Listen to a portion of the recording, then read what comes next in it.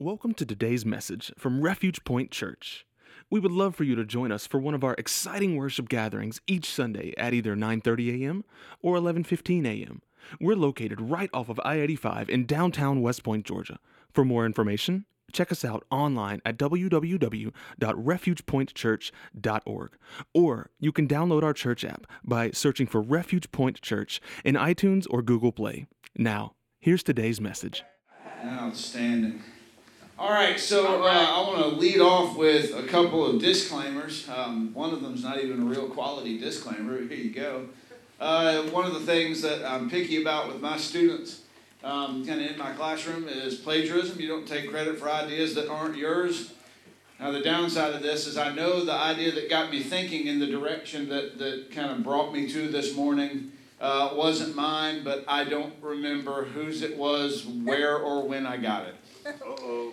Could be a sermon I watched on YouTube, or a podcast, or a book, or an article, or a conversation. I just have this real solid suspicion that it wasn't just like my brain. So anyway, that's as much as we get there. The other disclaimer I want to add is this is going to come across at times as really, really critical of kind of the theologian and seminary set. It does not mean to be that way. Those people are 100% necessary. I just think that we have a tendency for the rest of us to assume that we need to be them in order to do anything. So here's kind of a hint of where I'm going. If you call up to Troop High School on a Friday afternoon, let's just say hypothetically at 4 o'clock, and I'm walking, and I'm walking from the mailroom out, and the phone rings in the front office as I'm coming through. Let me tell you the assumption that goes in my head. That's not my department.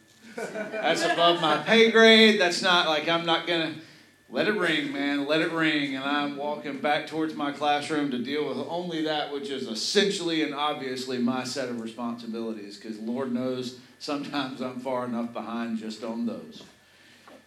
So I think that we're that, look, and I don't blame you for that part. I mean, I think anyone who's had a job where you're one of the people that works and you work with a bunch of people that maybe don't, all of us have said that's not my department, or some variation thereof.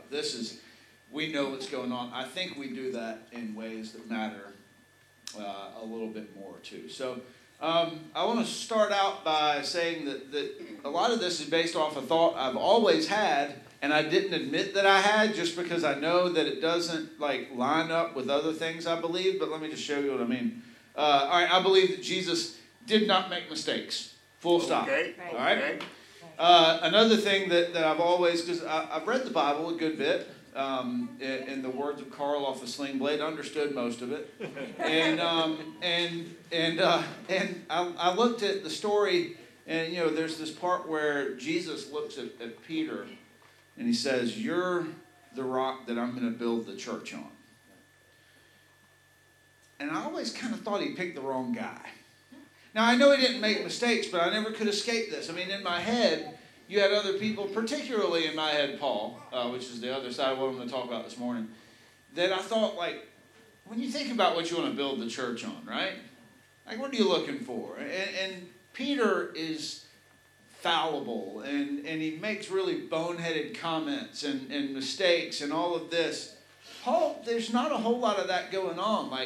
Paul is this really kind of clear-cut figure. So let me give you Peter's story. So Peter is recruited as a disciple, and then he is, in a way that, I can only imagine this is the best way to learn about Jesus. He follows Jesus around for the entire time that Jesus is doing his earthly ministry, learning these things, and messing up while he's learning about them. And we'll see, often on the same page. And then argues with Jesus about what the plan is, denies Jesus, and then just kind of fumbles through the beginning of the church. But then you see Saul or Paul, right? You see really bad dude, right? His sins are really terrible, and killing Christians. And then he comes to this moment on the road to Damascus where he realizes that he's made mistakes, And then you see like his name changes, and he doesn't make those mistakes anymore, and he's writing, the letters to the church, and he's a foundation of that, and he seems to get everything right. Like, bad, conversion, good. Like, that's clean. That's kind of you look to the Old Testament with King David where, there's that thing where he learned from his sin and he had to pay the price for that, but he didn't go back to it. God calls him a man after my own heart. And like, Amen. That's the concept of like redemption and stuff. Like, yeah, we can get on board with that. Like, and I know that Paul wasn't around like while Peter was a disciple, but Jesus, like, doesn't exist in time the way that you and I do. He knew that Saul or Paul was out there, right? Like, why not just like leave that revelation later? Like, Peter, you're gonna do for now, but then there's gonna be this other guy, and he's a better running back, so I want you to hand it off when he shows up. Right? Like, why didn't he do that? And I know that, like, so I've always, not like struggled, like it hasn't kept me up at nights, but I always kind of wondered, like, that seemed a better choice. Why didn't Jesus make that one? And so I want to talk, that's kind of where my brain started thinking through this. And so, like, if you think about the way that I think we can relate a little bit more with Peter, which is another thing that I wanted to say before I really get into it. Anybody in here killed anyone that was a Christian because you just hated them that much, because they were Christians, and then you converted yourself? No, that's good. So, like, that's a sin, like, it's not even relatable, right? Like it's just like we can think, oh, yeah, Saul was worse than us, but it's not like I can grasp onto Saul's story. Like, yeah, me too, man. We've all been there.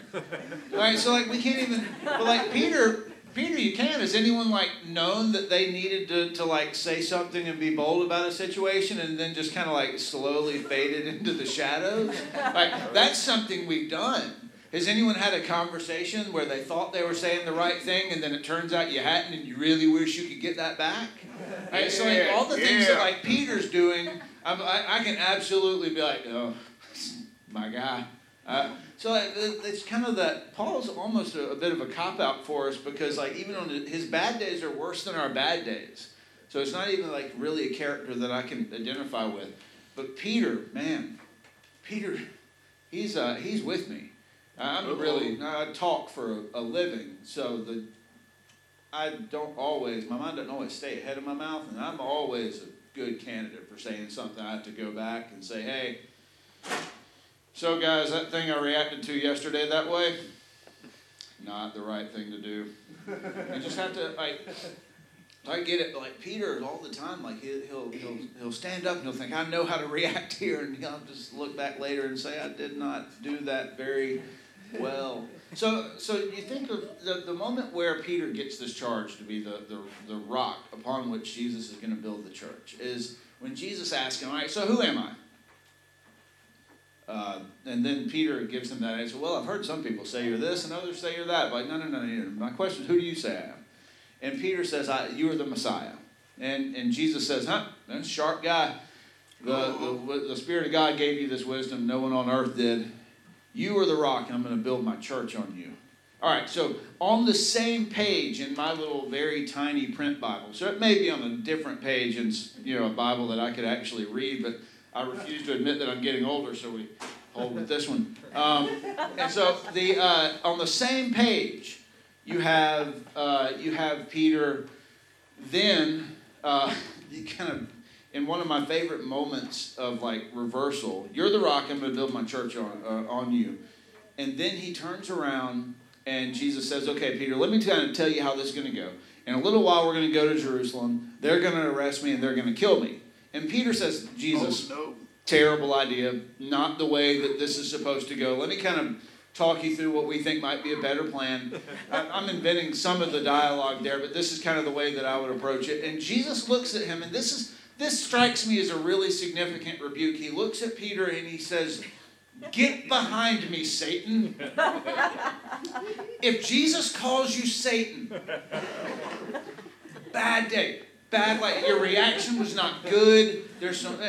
So this is, again, same page. This is like same side of one page, one paragraph. This is the next paragraph. All right, and then you have the Mount of Transfiguration, where Jesus and some of the disciples walk up, and on top of this mountain, you have like Moses and Elijah that show up, and Jesus is kind of talking with them, and Peter's like, this is it. See, I told Jesus that whole killing thing. Well, let's stay here. This is where we need to be. And the words that are recorded in the Bible, and it's one of those things like when you ever said something so dumb, when you replay it, you cringe. This would have been that for me if I was Peter. He goes to Jesus while he's like on this mountain with, Elijah and Moses, and he says, Jesus, it's good that you brought me here too. I know what to do here. And it has this whole plot where like, hey, this is maybe where we should stay. This is what this is about. And Jesus has to kind of break it to him. It's like, Peter, you're still way off, man. Like, this is not the plan. This is not the end goal. This is a step along the way to something bigger. You don't see it. Peter is not getting the point. And you see, Paul never has those moments. Paul in Scripture doesn't have these moments where like he's way wrong on what he thinks the gospel is about. Yeah. And so he seems like a better candidate for building the church, right? Like he's not constantly messing it up.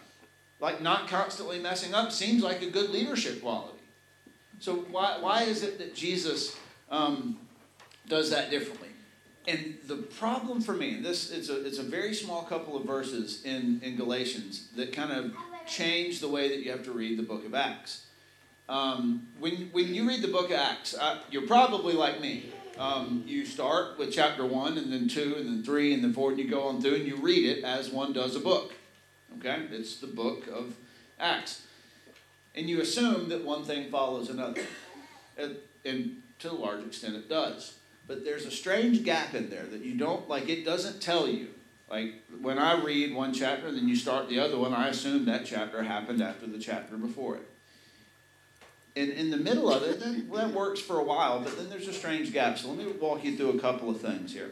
All right, so the ascension of Jesus, Pentecost, Peter's preaching the gospel, the believers sharing all things, and Saul's persecution of the church, right? That really bad sin we can't relate to. That all happens in about one calendar year, starting in about year 30 to 31. All of that, you read it one thing after another, everything flows, everything makes sense. All right? And then Saul's conversion, I always thought like maybe he persecuted the church for just a little while and Jesus was like, get it together. We think that it's about 2 or 3 years that he's up to that, and then his conversion happens. So he was at this for a little while. This wasn't like, I lost my temper, killed a couple of Christians. He was at this for what we would call a hot minute. And then after that, he's converted. Between Saul's conversion and him kind of actively taking a role in leading the church as it's described in the book of Acts is a gap of 14 years. Now, there's nothing in there that says, and 14 years later this. It's just kind of you pick up and it starts happening. In the very beginning, the end of chapter 1, the beginning of chapter 2 in Galatians, and it'll be over with by the time you can turn there, so just trust me on it. Not the sermon, don't get ahead of yourself, just the reading part. So Paul says that after he was converted on the road to Damascus, he takes 3 years and just gets away, complete solitude. And we think that he's just kind of, that's his version of seminary, right? Like he's just trying to learn what he's missed, right? So I've been trying to destroy the church. I've been trying to kill Christians. Turns out now I believe what they believe. I need to go try to figure out exactly what that is. Right? So I need to figure out what this gospel thing is. And so he takes those 3 years, and we don't hear anything of him. And then he comes back to Jerusalem, and he doesn't do anything important. He just meets the leaders of the church, has some conversations. Hey, sorry about that thing before. Let me tell you what I'm up to now. And then nothing again. And for 14 years after that, the very first thing that, just casually is mentioned at the beginning of Galatians 2, then after 14 years, I went up again to Jerusalem with Barnabas. And in those 14 years, he goes it's about 250, 300 miles over to kind of what is within the borders of Syria now. And he's working with some churches there, but we don't have an active record of what he's up to, right? There's not a whole lot that survives as far as details. word gets back to the early church. You see some writings here and there if you try to look for them outside of the Bible. But no, there's not like a day-by-day account of what Paul's up to. And so he has 17 years where he does some growing up and maturing that's off the record, right? Okay. That's a beautiful thing, right? We don't get that, do we? No. So like, we're kind of figuring this thing out. Like the bad thing about like building a plane in the air is if you get it wrong, everybody sees you crash. Okay. All right. So, but Paul gets this moment where he goes and does his growing up, and it's kind of off camera, and you don't see it. Peter didn't get that, does he? See, Peter's called to be a disciple, and we have like minute records of the little dumb things that he says. And we have record of him denying Jesus. We have record of him favoring the Jews when they're trying to get some of the stuff started with the early church and missing the boat on the Gentile thing for a while. We know what he did. We know how he messed up. He grew up right in front of our eyes. Amen. And so it's not as clean. And so you would think by that, like, Paul's way is better, right? But see, that's not our experience by and large. Now, like I said at the beginning, some people, seminary is for them. It wasn't for me. I tried. I dropped out after, we'll call it a semester and a half. I didn't officially drop out. I just quit logging on to class. They got the idea. I think the good people at Asbury pretty well figured out what was going on. I never sent them a letter, but sent them a check. So there's that. But I should have figured it out. I failed the background check when I was going to be admitted. Those warrants got cleared up. That was a clerical error by the Lee County Justice Department. Put the sticker on when you have a tag, just it's easier to. But anyway, it's not.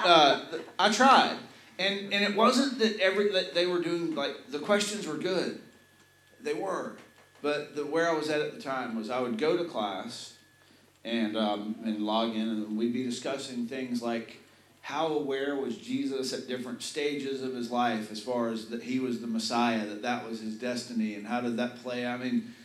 And it's not bad questions. These are interesting conversations. They're conversations worth having. But then I would leave, and I was helping to pastor a church in Beulah. And the sad statement is that the poverty that we were working with and against wasn't extraordinary. It's no different than what you see in Lynette and in West Point. If the differences are there, it's because most of the homes are mobile.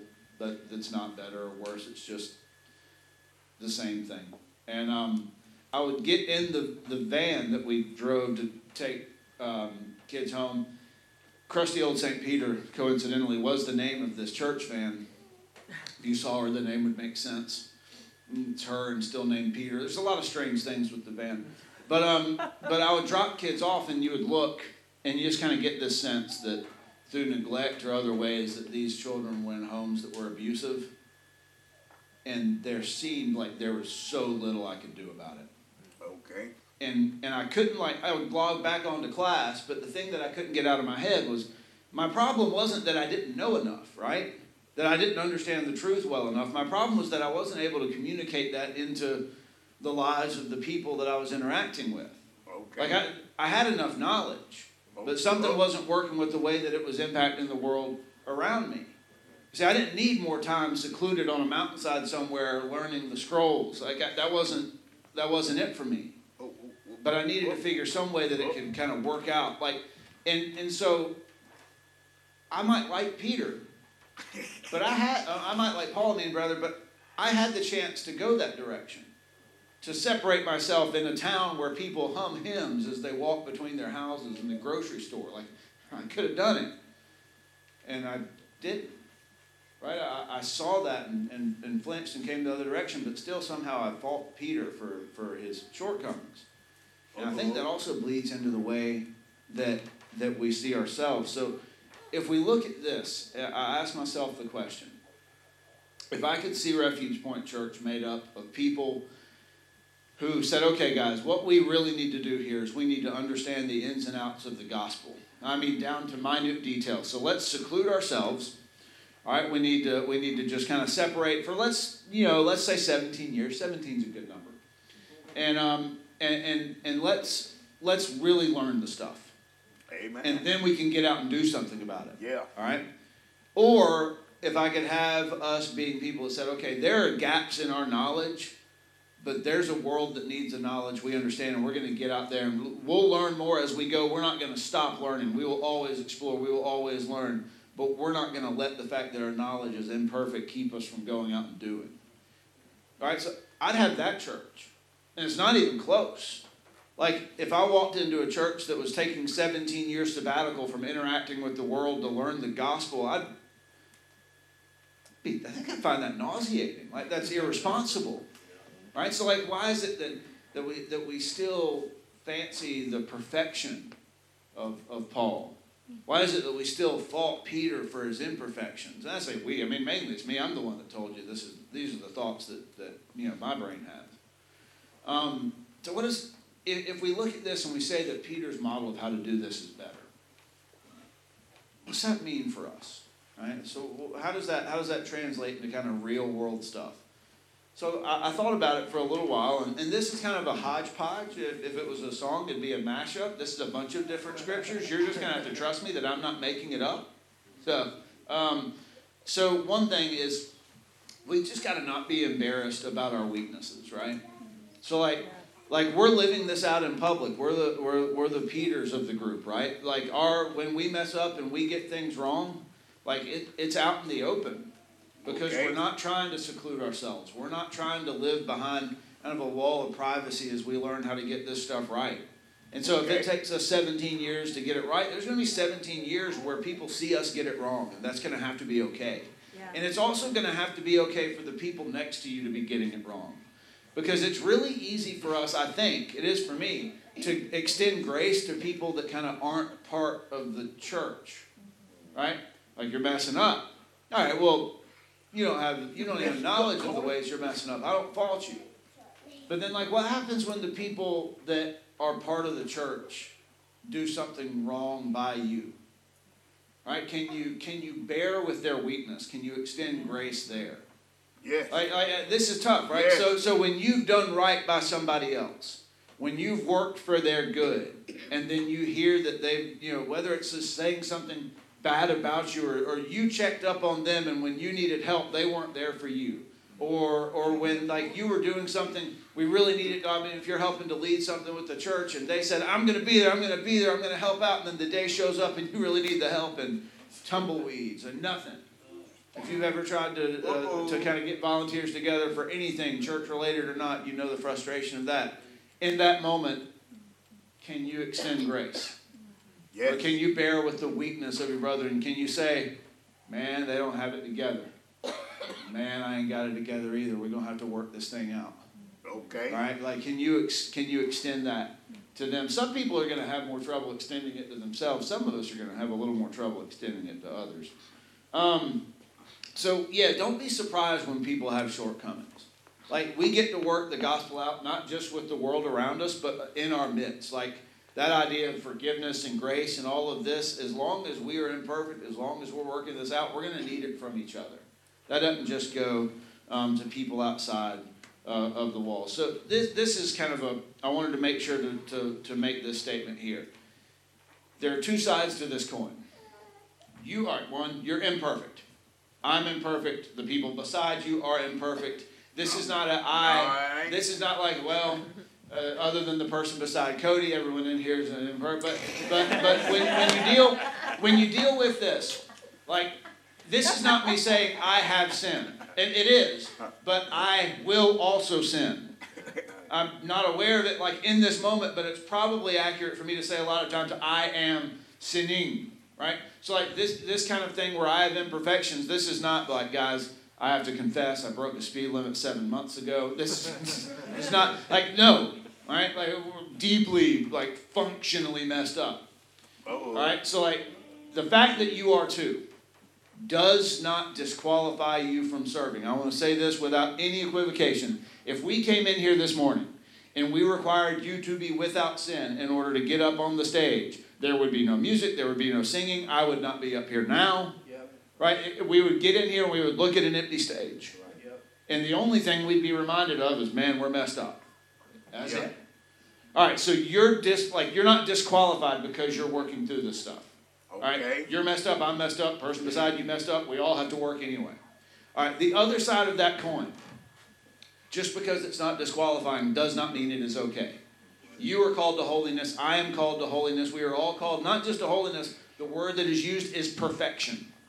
All right? The fact that it's like not disqualifying doesn't mean that our aiming point changes. We are always aiming to reflect the holiness of our Jesus. Amen. Right? Amen. And the fact that we fall short does not keep us from having the responsibility to follow. Amen. Making sure that that's something that is fairly clear. And just keep in mind there, one of the most beautiful sentiments in all the New Testament in my book is that God's strength is made perfect in our weakness. Amen. Keep that in mind. Amen. All right, so with this, make sure that we're still working on that. But there's a last thing that I want to say is this. You probably don't conceive of yourself as the person that is going to be able to do the good that you know needs to be done.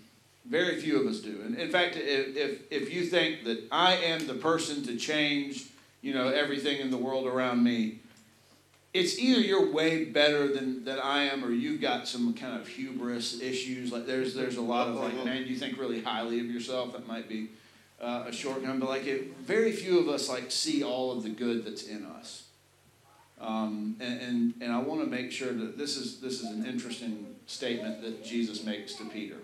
This is in John, I want to say 21. I said 21 to the first service, and nobody looked it up and called me on it. So I'm going to say John 21. And so it's after Jesus is resurrected, but before the ascension.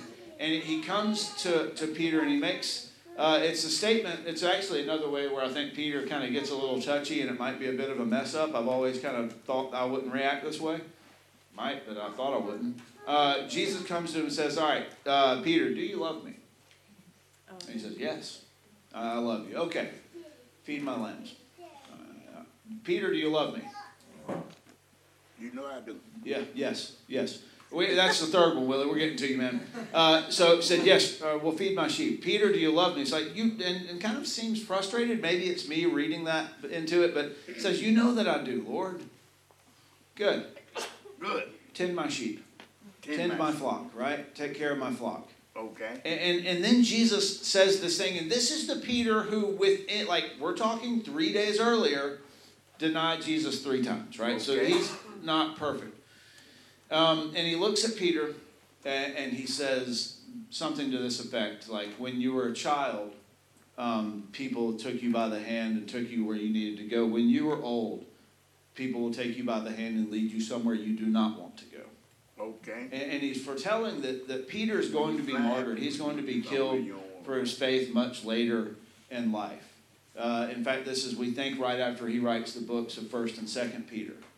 And he looked at this man who had just denied him, and he sees in Peter a goodness and a willpower that Peter does not and cannot see in himself.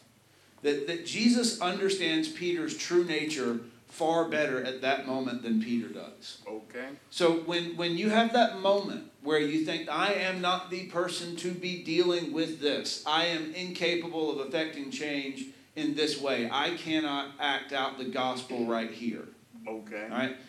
Jesus, if you're responsible for that, if you are a disciple, and following Jesus would mean to do that thing, Jesus knows more of your true nature than you possibly can. Amen. Right now. Amen. He sees farther down the road than you do. He knows more of you than you do. And we would think, like Matthew says it all the time, and I completely agree, I don't know that I'd want to walk beside Jesus, because that moment where he reads thoughts and knows minds, I'm not down with that. It's not I don't want that to happen with me. They don't walk by me then. Right? I mean, look, I thought you told me what you were thinking.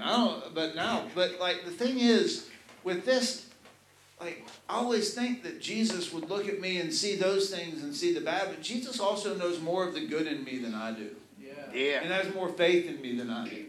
And doesn't focus on the ways that I mess up. Right?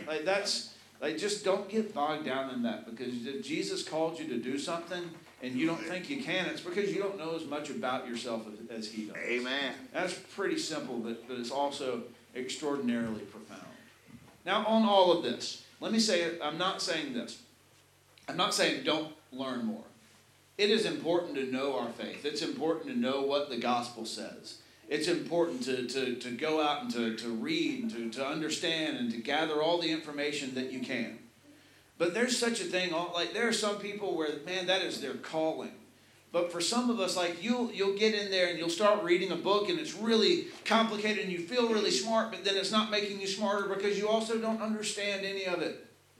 Like that's like most of us have read books that way, or Shakespeare if you're in, when I was in high school. But like it feels smart, but it's not making me smarter.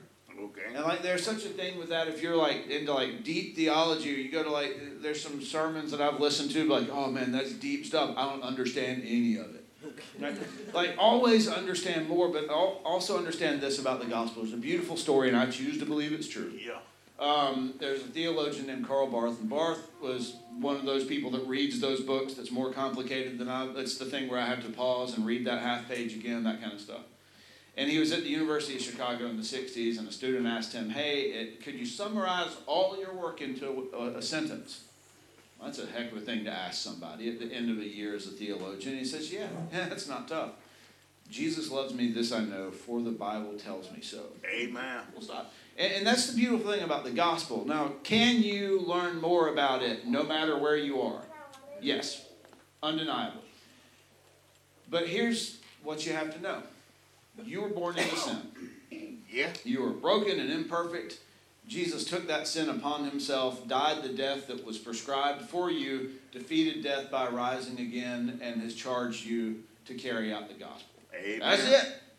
That's it. And that's the beautiful thing about it is you can live your whole life and always have more that you could know, but then you could also go back to children's church and teach them the basics. Amen. Both those things are true. Yes. Right? So the fact that you don't know everything does not preclude you, does not stop you from getting out there and doing the work of the gospel. And I genuinely mean it, that if looking at it, and I still think that, man, Peter didn't have it together. But if you gave me a choice between having a church full of Peters or a church full of Pauls, I'm going to take Peter every time. Amen. It's just the way it's going to be. Pray with me real quick. God, this morning, Thanks for tuning in to Refuge Point Church's broadcast. We hope you were both challenged and encouraged by today's message. We would love for you to join us at one of our exciting worship gatherings each Sunday at either 9:30 a.m. or 11:15 a.m. We're located right off of I-85 in downtown West Point, Georgia. For more information, check us out online at www.refugepointchurch.org, or you can download our church app by searching for Refuge Point Church in iTunes or Google Play.